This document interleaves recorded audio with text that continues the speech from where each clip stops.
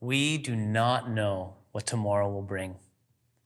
This is a truth that has really come into focus for us in the last few weeks. We have been hurled into a world-changing catastrophe where each day brings with it new surprises that we could not have possibly foreseen.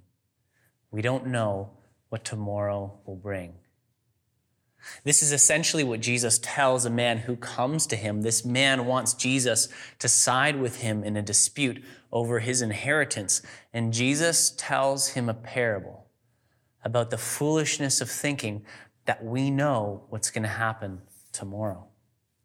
As we continue our series in Luke's gospel this morning, we're going to dive into that story. And I invite you to take out a Bible and open up to Luke chapter 12. Beginning in verse 13.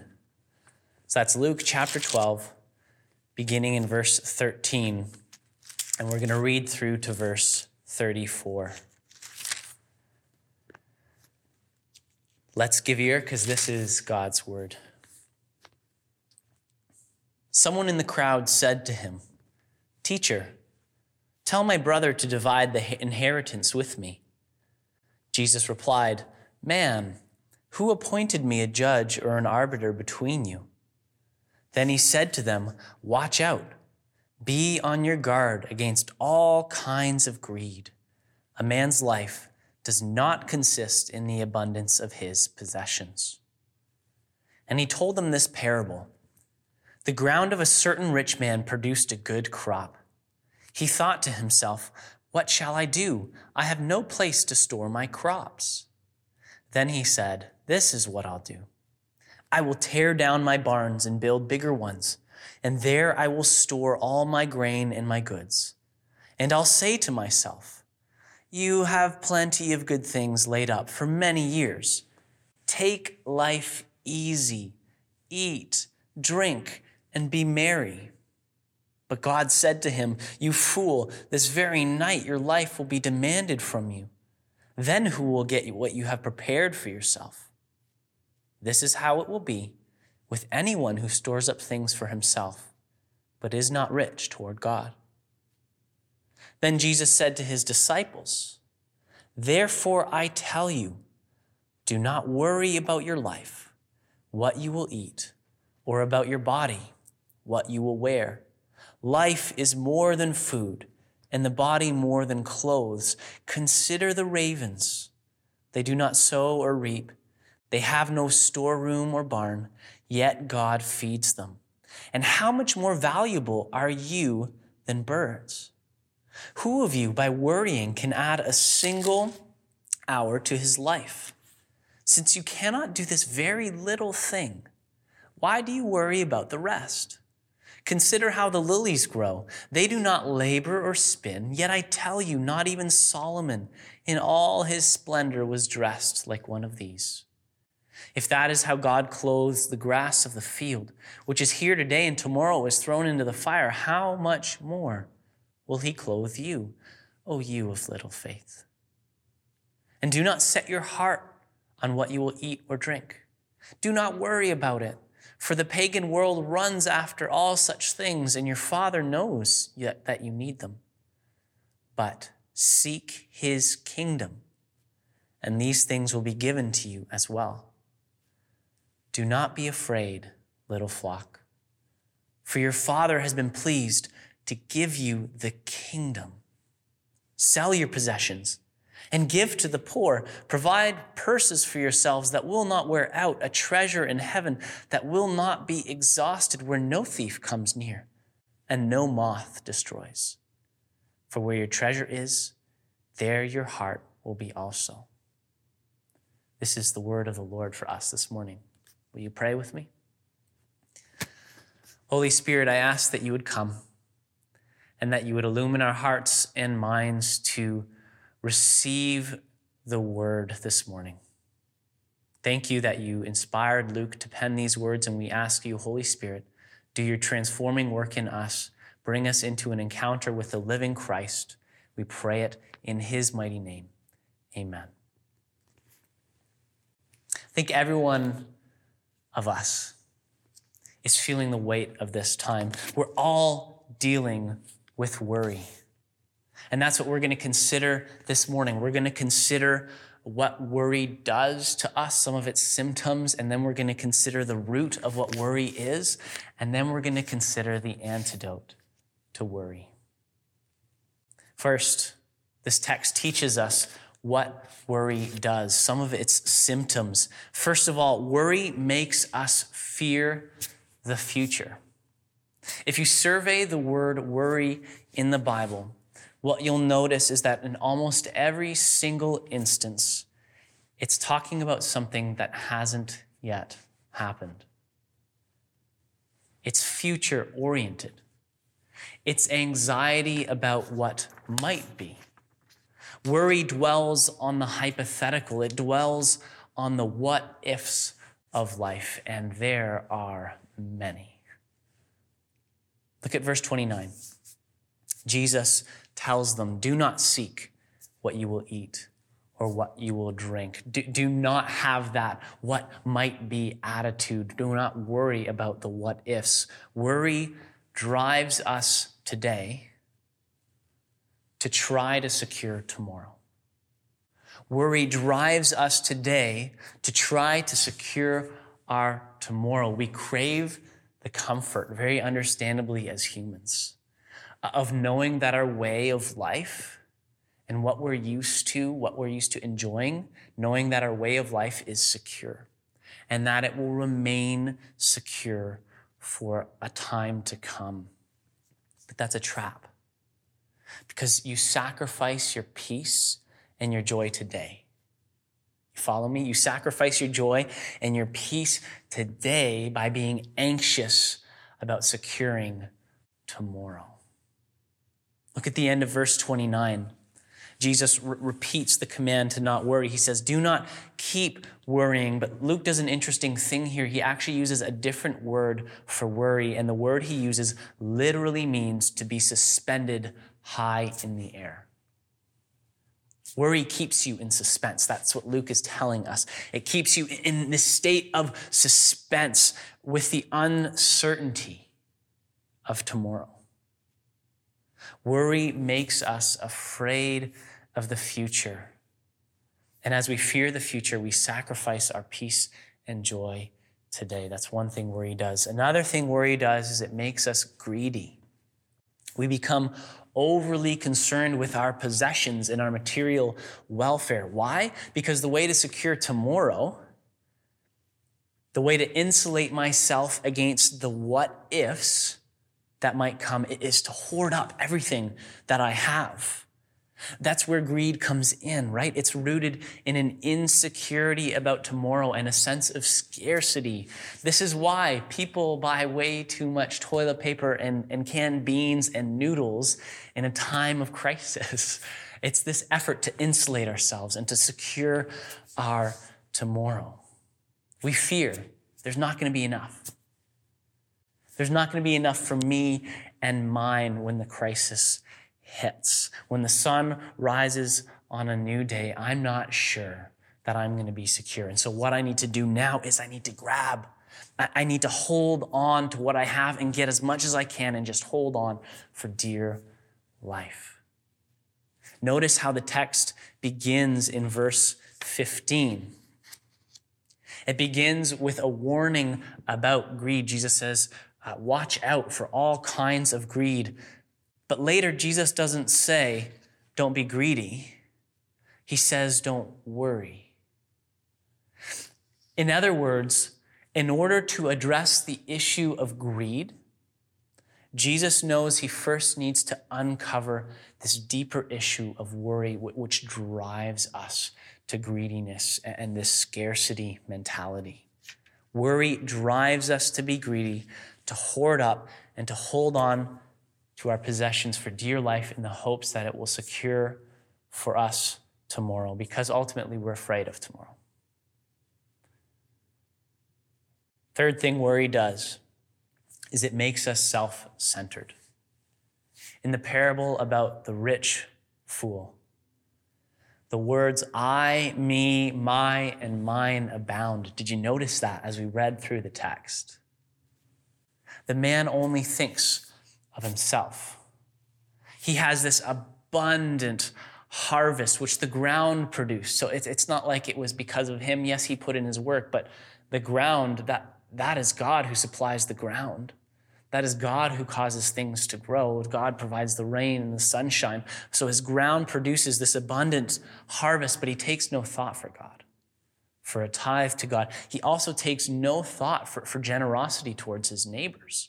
In that day and age, people in general were living day to day. They were peasants. But this man takes no thought about how this abundant harvest might benefit his neighbor and be a blessing to others. Right? That double love command that we've been seeing Luke emphasize, to love God and love our neighbor, is just nowhere on this man's radar. The first and only thought he has is, how can I take all this for myself? Worry makes us self-centered. And this is tricky because in our lives, a lot of us, if we take a look at what we worry about others.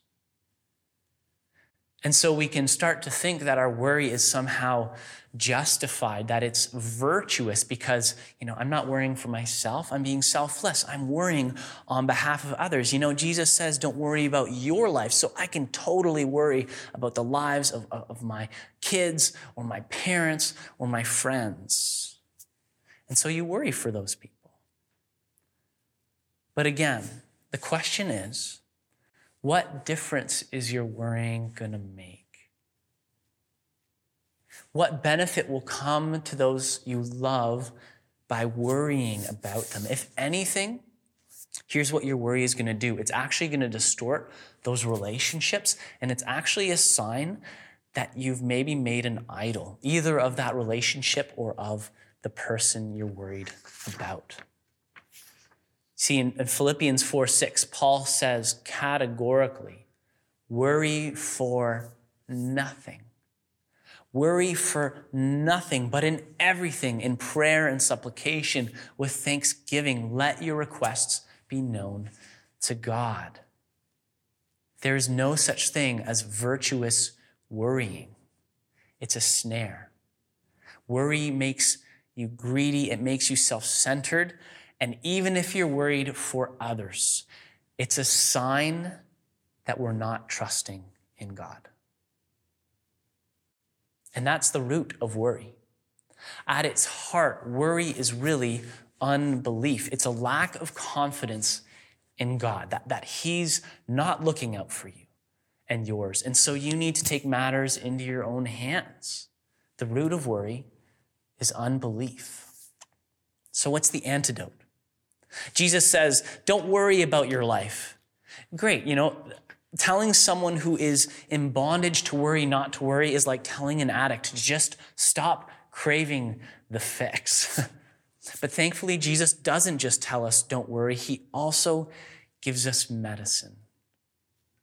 And there are two kind of complementary doses of medicine Jesus gives us in his teaching today. The first dose of medicine we need to combat our worry is to know our smallness. The point of the parable of the rich fool is this: he has no clue what's going to happen tomorrow. He is small. He has no control over the time of his death.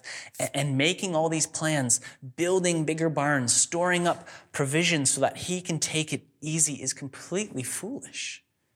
Because he doesn't know that very night, his life is going to be demanded of him.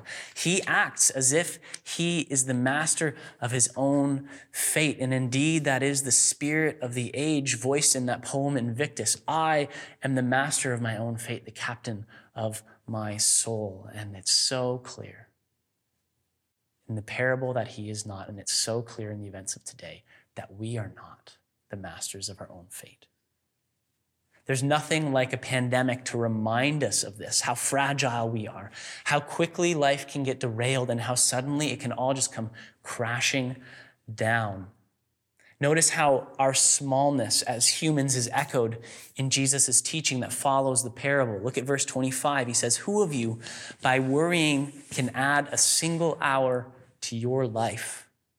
Since you can't do this very little thing, why do you worry about the rest? Jesus says, for him, prolonging your life, adding an hour to your life isn't only a small thing for Jesus, it's a very little thing. That he says, you're powerless to do it. You are not able. Our smallness. Look at verse 32. He says to his disciples, do not be afraid, little flock. So first he compares his disciples to sheep who are generally dull, helpless creatures. And then he says that they're a little flock of rather dull, helpless creatures. Great. What a flattering picture for us. But Jesus is actually giving us what we need. We need an appreciation, a realistic appreciation of our frailty and our limitation. That doesn't mean that Jesus is devaluing us, as we'll see in just a moment, but he is being real. He's inviting us to accept the humility that comes with being human, to live in the awareness that we're not in control, that we don't know what tomorrow will bring, and to know that that is okay. That's actually how God made us to be. That vulnerability is part of what it means to be human.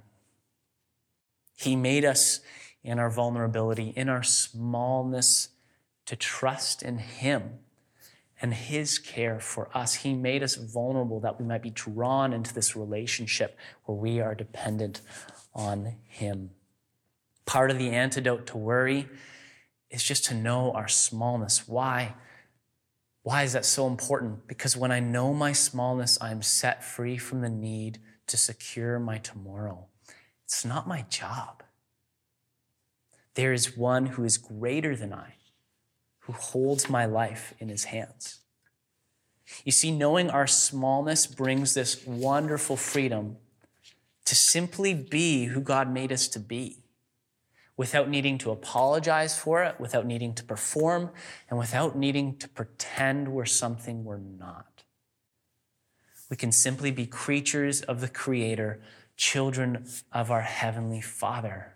That's good news.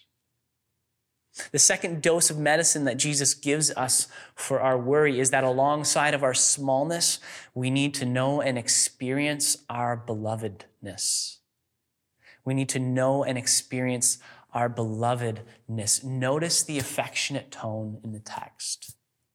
He tells his disciples to consider the ravens and the flowers.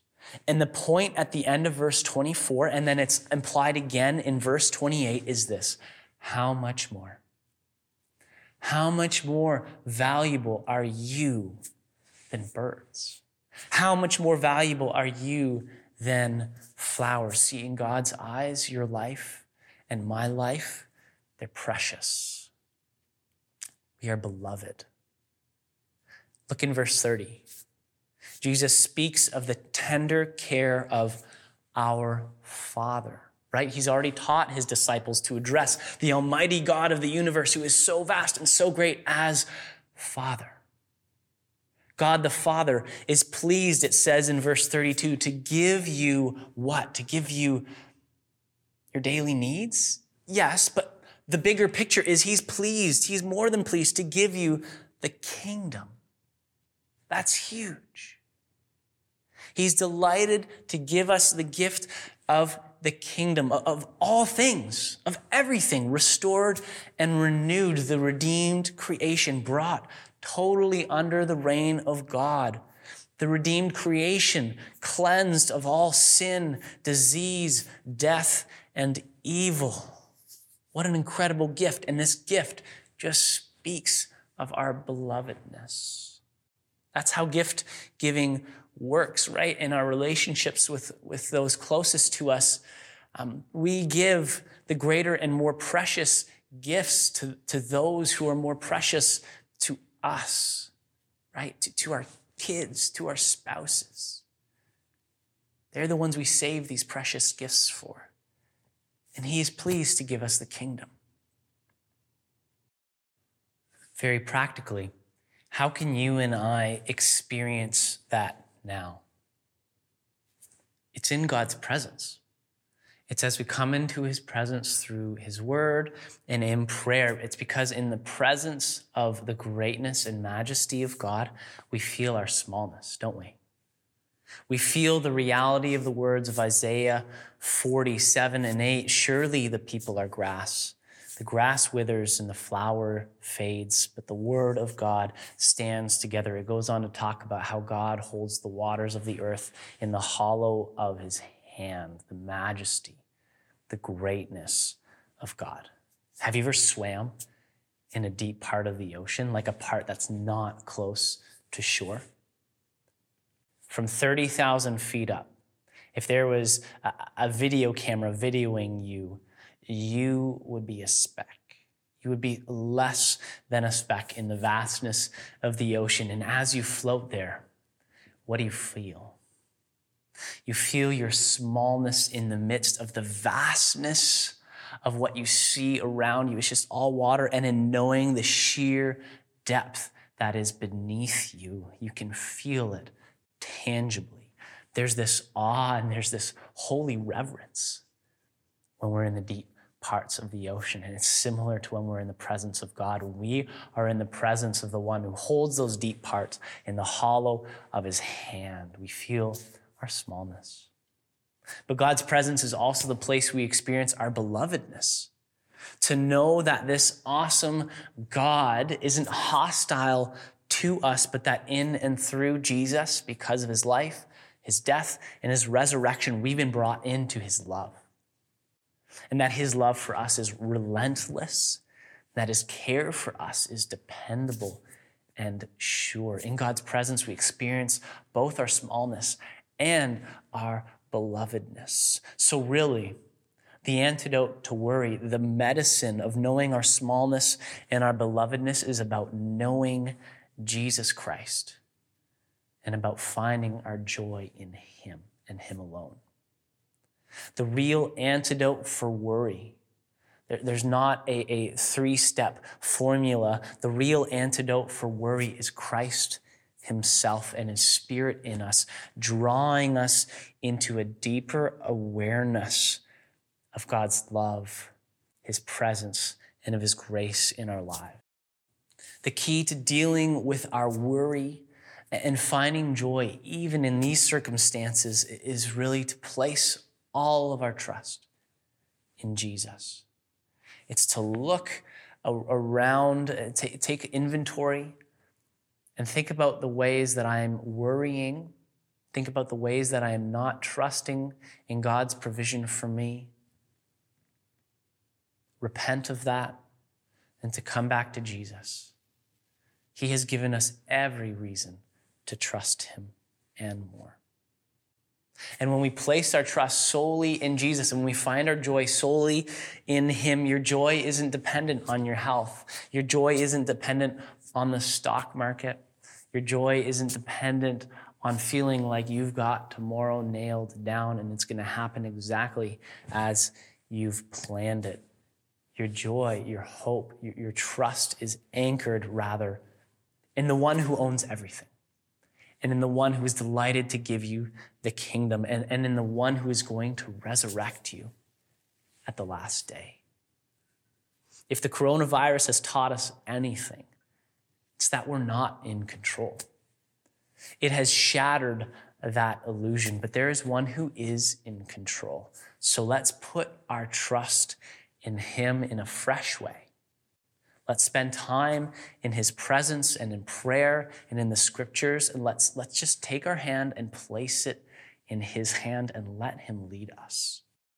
I want to leave you with a quote from one of my favorite theologians, a German named Helmut Thielicke. He said, "When I walk with my hand in the Father's, when I'm sure of his hand, then I have no fear, no anxiety, even in the darkest forest. He who is anxious and knows Christ may be assured that he is not alone in his anxiety, but that Christ too has gone through it. And this means a completely new attitude towards the future. No longer is the future a befogged landscape into which I peer anxiously because all kinds of obscure perils are brewing there for me. No, everything has changed. We do not know what is coming, but we know who is coming. And he who possesses the last hour no longer needs to fear the next minute. In this time, we need to know that we have Christ. We have the one who possesses the last hour, who will return to bring the kingdom in its fullness. We don't know what tomorrow will bring, but we know what eternity has in store.